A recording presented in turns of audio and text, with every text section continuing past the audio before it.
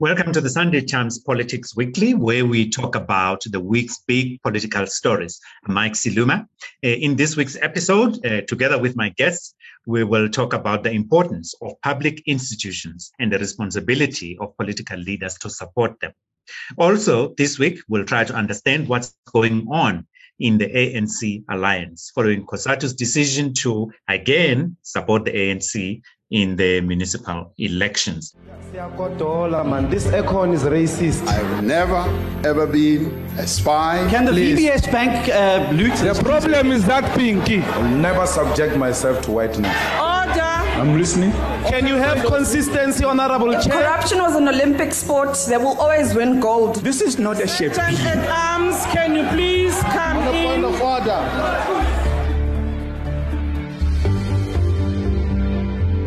Let's welcome now our guest, Professor Mcebisi Ndletshana, who teaches politics at the University of Johannesburg, as well as Sibonga Wonke Shoba, who's the Sunday Times politics editor. Prof, let me start with you. In the last couple of weeks, we have seen a lot of shall I call it, controversy about the decision of the IEC, first to go to the Constitutional Court to see if they can postpone the election, and then secondly to reopen the nomination, the candidate nomination process alongside the voter registration process. Helen Zille, the DA federal chair, was at the forefront of the attacks on the IEC, and she seems to have been questioning the motives of the IEC, implying collusion, between the ANC and even collusion between the ANC and the Concord, implicitly. Did she have a case? Well, I think decisions by the IEC, especially because they affect political parties, they affect the fortunes of political parties, and in turn impact on the livelihoods of politicians, are always likely going to be contested by political parties, and they have to really, Mike. There is no reason why any individual, really, if they don't find any reason in what a public institution says, should not question that. But of course, all these decisions are also subject to legal challenges. What is important is that once a court has ruled, showing or affirming the validity of any decision taken by a public institution, then parties have to abide by that. So one is not concerned that an IEC decision was contested, was questioned. It's par for the course. However, in any democratic society, you always have independent arbiters who come in, such as courts. And so once a court has pronounced on the authenticity of the decision, then you expect everybody to abide by that decision. If they still attack that decision, then you have something to worry about. So I'm not worried about the TA contesting IEC decision. You've just made a distinction between contesting using process. Following, for example, someone could go to the courts, challenge, ask for a review, etc. Versus, on the other hand, just making almost going by rumor, almost, or casting aspersions on an institution and its decisions, but without following through, by challenging it formally. Would that not serve to undermine public confidence in the, if someone as senior as a Helen Zille or any of the other political parties, whether it's Julius Malema or, any of them, were to stand up because they've got followers? What would be the implication of that? Because they are not private individuals in that sense. Well, anything said by a public figure gets some kind of attention. It gets a huge audience. And because these are adored figures, at times whatever they say is instantly believed, regardless of whether or not it's true. And politicians know that. So they exploit the gullibility of their followers. That's part of politics. However, a more discerning person would, however, realize quite soon that if a politician has a gripe and yet does not follow up that gripe with a legal challenge, for instance, then it soon becomes clear that that gripe is hollow. It's just rhetoric. And so it loses credibility. Because politicians are also wary of losing credibility. They would prefer to make statements, especially those who take themselves seriously. There are idiots out there, of course, buffoons, but those who take themselves seriously prefer to make statements that are credible and that can be proven, especially if it is an accusation. So the system is a way of correcting itself. If you make a stupid statement and it is proven to be stupid, then you become a laughingstock, a part of jokes. And so at some level, there's an obligation of politicians to only complain about legitimate issues and issues that they can take to court and prove their veracity. So the system is a way of correcting itself to some degree, obviously. Do you think that the IEC itself could have handled the matter differently? Thank you so much, Mike. Background in this situation is very important. That the IEC had gone to the Constitutional Court after receiving a report from the panel that it appointed to investigate this matter, and they went there based on the recommendations of that report. And now it's history that they eventually lost. Because what they wanted was to postpone the elections to next year, but they didn't get that. They didn't get what they wanted, and now we are here. Understanding from Helen Zille's point of view, because she says that on the IEC is that in March this year, the IEC communicated that it was ready to hold the elections in March, and then when the matter was raised, the matter of the pandemic and the possibility of the elections becoming a super spreader, then they had to appoint that panel held by the former Deputy Justice Dikgang Moseneke, and which then resulted in them going to court and having to ask the court to allow for that extension that was not granted, and Helen Zille says what has changed between then and now, between March and the time that they went to court.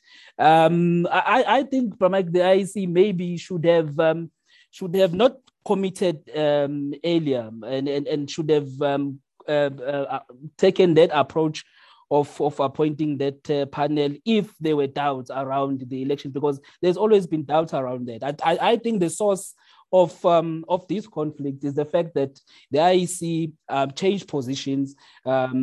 Initially, we were ready to have these elections, and then comes this report coming from the panel, and all of a sudden, the IEC now rushes to the Concord to say, actually, we are requesting an extension. We think that we can't hold the elections, and then move them to next year. And I think that the IEC should have communicated one position on the matter from the onset, and I don't think would be in the situation we are in right now. If I can just add to that, Bramike, I think the IEC was unusually timid. They should have taken a decision from the very onset without even including Justice Moseneke, because they had done by-elections in the previous year.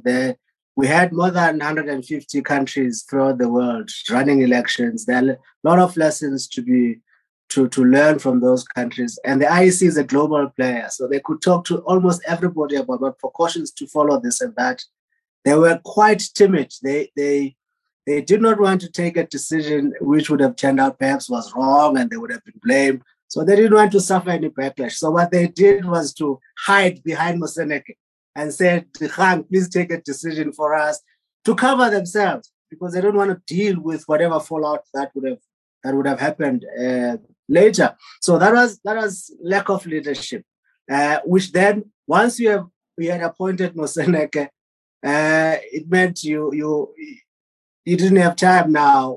Whatever Moseneke decides, you would have had to work within that limited time. And then they made yet another bad decision. Instead of going to parliament, they went to court. And obviously, and that was a serious blunder, going to court to ask for an extension of the period of elections when there's no law. A law prescribes that we can only have within 5 years, then you have a grace period of 90 days. That's when you need to have a new election. So there's no law that says you can have elections beyond the grace period of 90 days. So to have gone to the Constitutional Court to say extend when there's no law that enables that was ill thought out, drastically so, and unusually so for the IEC. But someone, Prof, might say, look, the poor IEC were dealing with unique circumstances of COVID, that they had never run an election under conditions of a pandemic. In terms of how free, in terms of how free or unfree or less free the election might then turn out to be. You don't think that they had any grounds? Well, Pramod, we have the benefit, as I said, of more than 150 or so countries that have done the same thing. Those countries had also not run an election under pandemic conditions. So at least we had the benefit of those countries' experiences. And we had by-elections. So, I mean, they were saying prior to appointing Moseneke, they were saying now we have a plan. We've learned valuable lessons from the by-elections. And all of a sudden they turn around and say, oops, please, judge, come help us. I mean, that was quite timid. I think I wasn't impressed at all with that. Mm-hmm. Mm-hmm. The Prof made it earlier on, made a distinction between, and I'm paraphrasing, between smart politicians and not so smart politicians, right?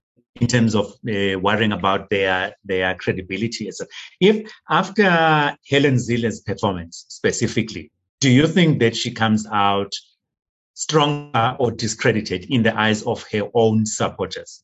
Pramod, she comes out discredited. I don't think South Africans should take some of the stuff that she says seriously.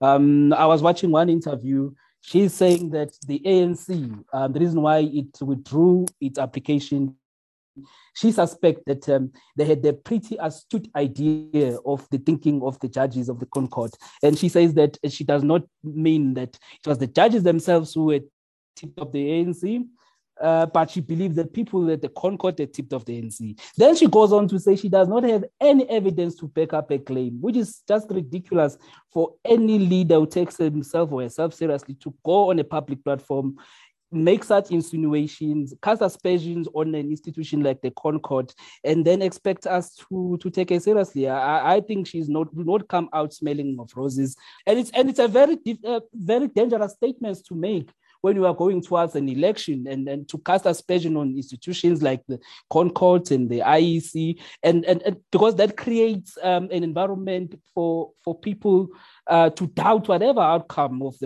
this election. I think she won't come out smelling of roses out of this.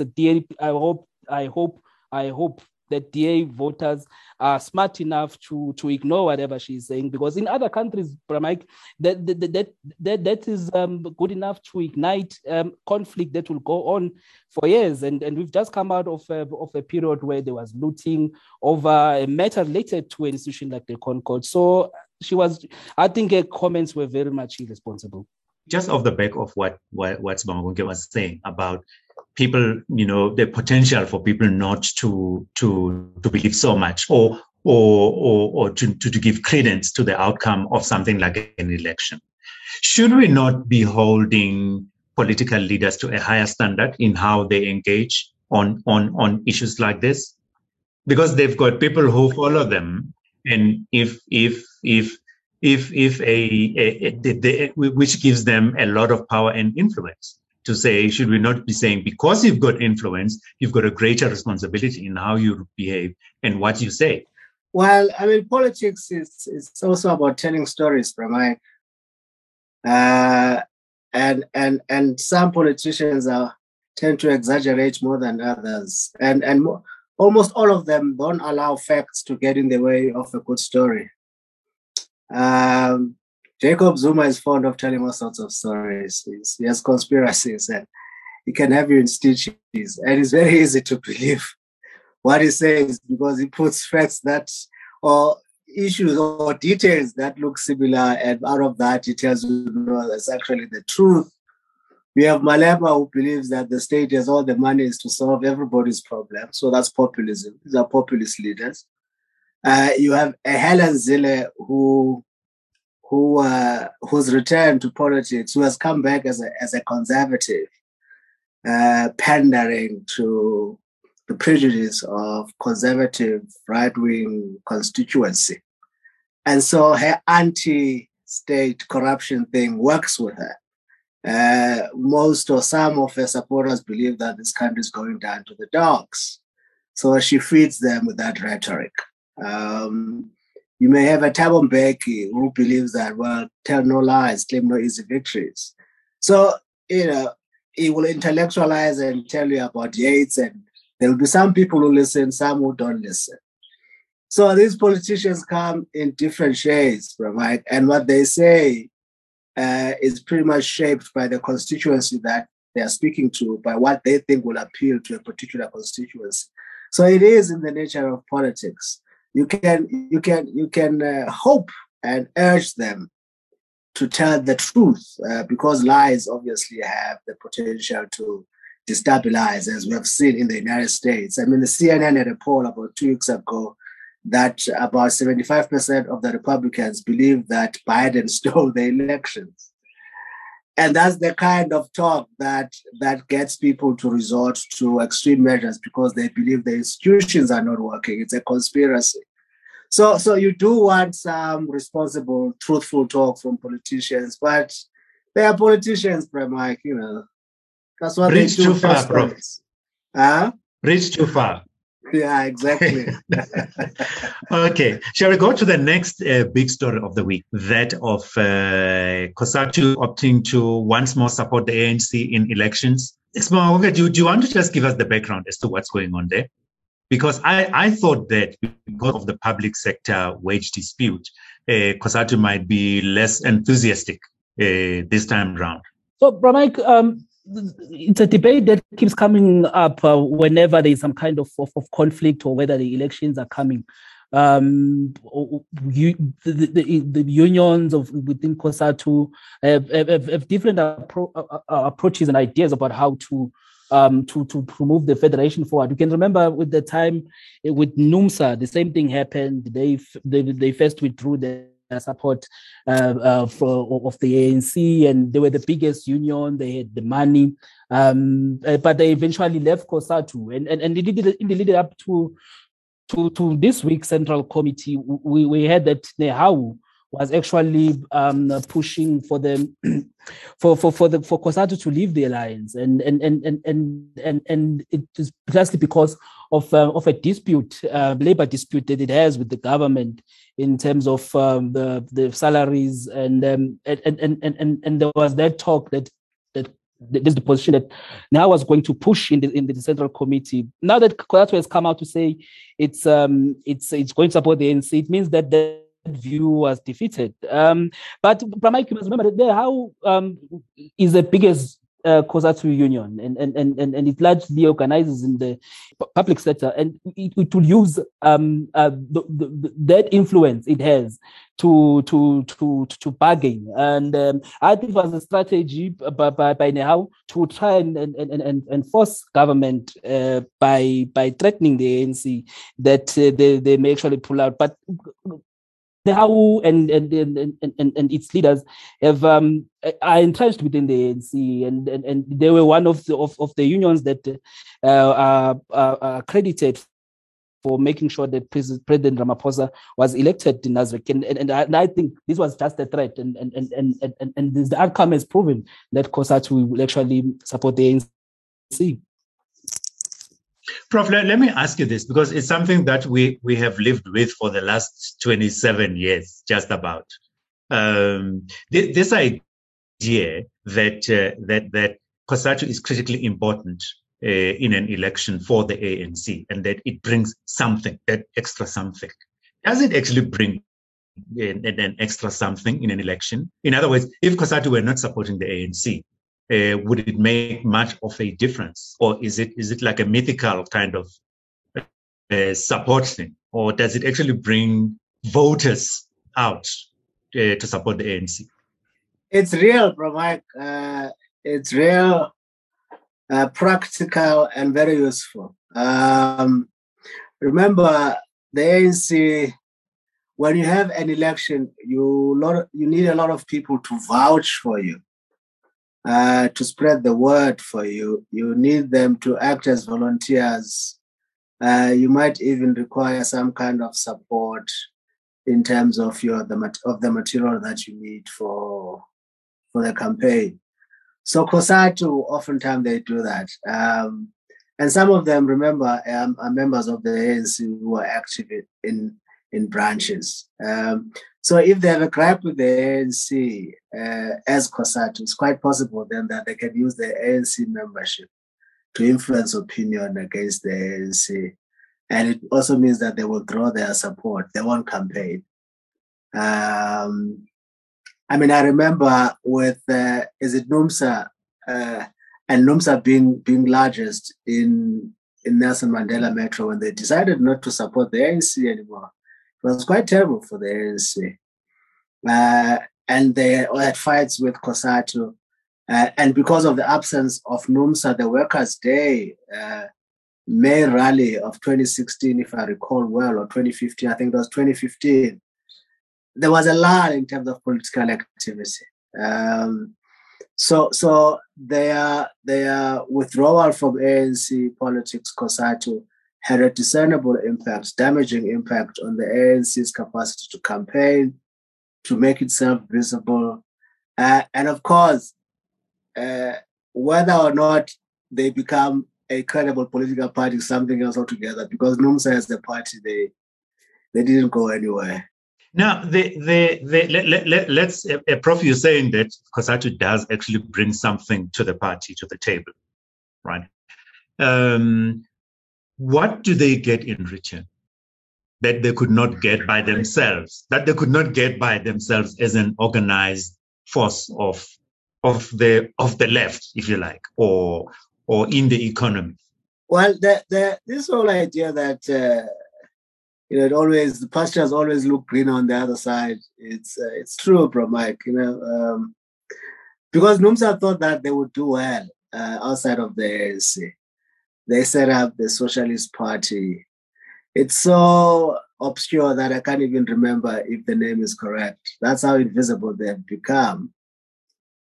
And they were the largest union within COSATU, made the loudest noise.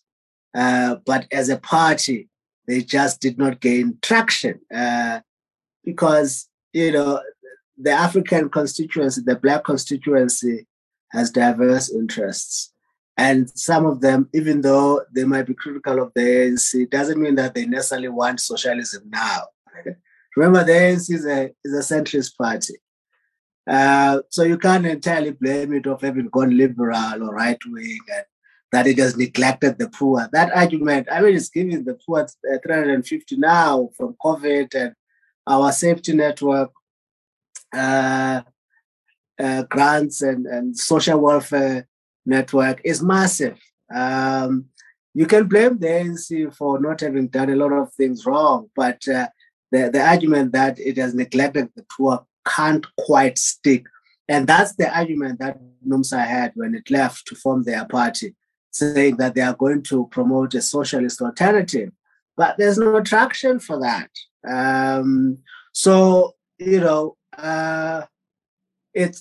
What that tells you is that it's a lot easier being in proximity to power so that we can whisper whatever you want to whisper. The ANC wants to have Labour as allies because it validates its rhetoric as a disciplined force of the left, the leader of the people, the masses. You can't claim to lead the masses if you don't have at least trade unions behind you. So that claim is somewhat, the appeal is limited. So they do want COSATU behind them, And so even though they know that COSATU might not leave, but at times they do take those threats. They make concessions. They make concessions because they don't want to push COSATU too far, because, even though you don't believe that they will leave, but you don't want to create conditions for them for that stay to be intolerable. So it works best for COSATU. I think they've figured out to stay with it. You can whisper one or two things to the ANC. You might not get two, you might just get one. And of course, some of them know that the route to higher positions in government is through the ANC.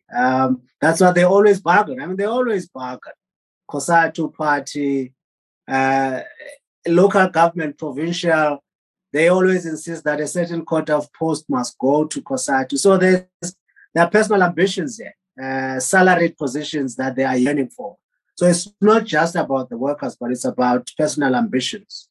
Okay. And Sibonga, the last word goes to you. The tensions that you were talking about in COSATU between Nehawu and SATU, do you see them being managed effectively, or do you think that we may be heading for another splinter group out of COSATU? I think the National Committee is going to manage those divisions. I think they will come out of that meeting having agreed on a lot of issues that they disagree on. Whether the intervention of the Central Committee would be able to contain it going forward, it remains to be seen, because it's also linked on what the ANC government brings on the table, whether they are willing to go back to the 2018 wage agreement and implement it, and whether whatever they bring on the table as an alternative really satisfy Nehawu and these constituencies, but it also depends on the interest of the leaders of Nehawu, as the prof has stated, that it's also about the leadership interest and whether what they are being promised is enough for them to say, no, actually we are now withdrawing from this position and we are 100% behind the ANC-led alliance.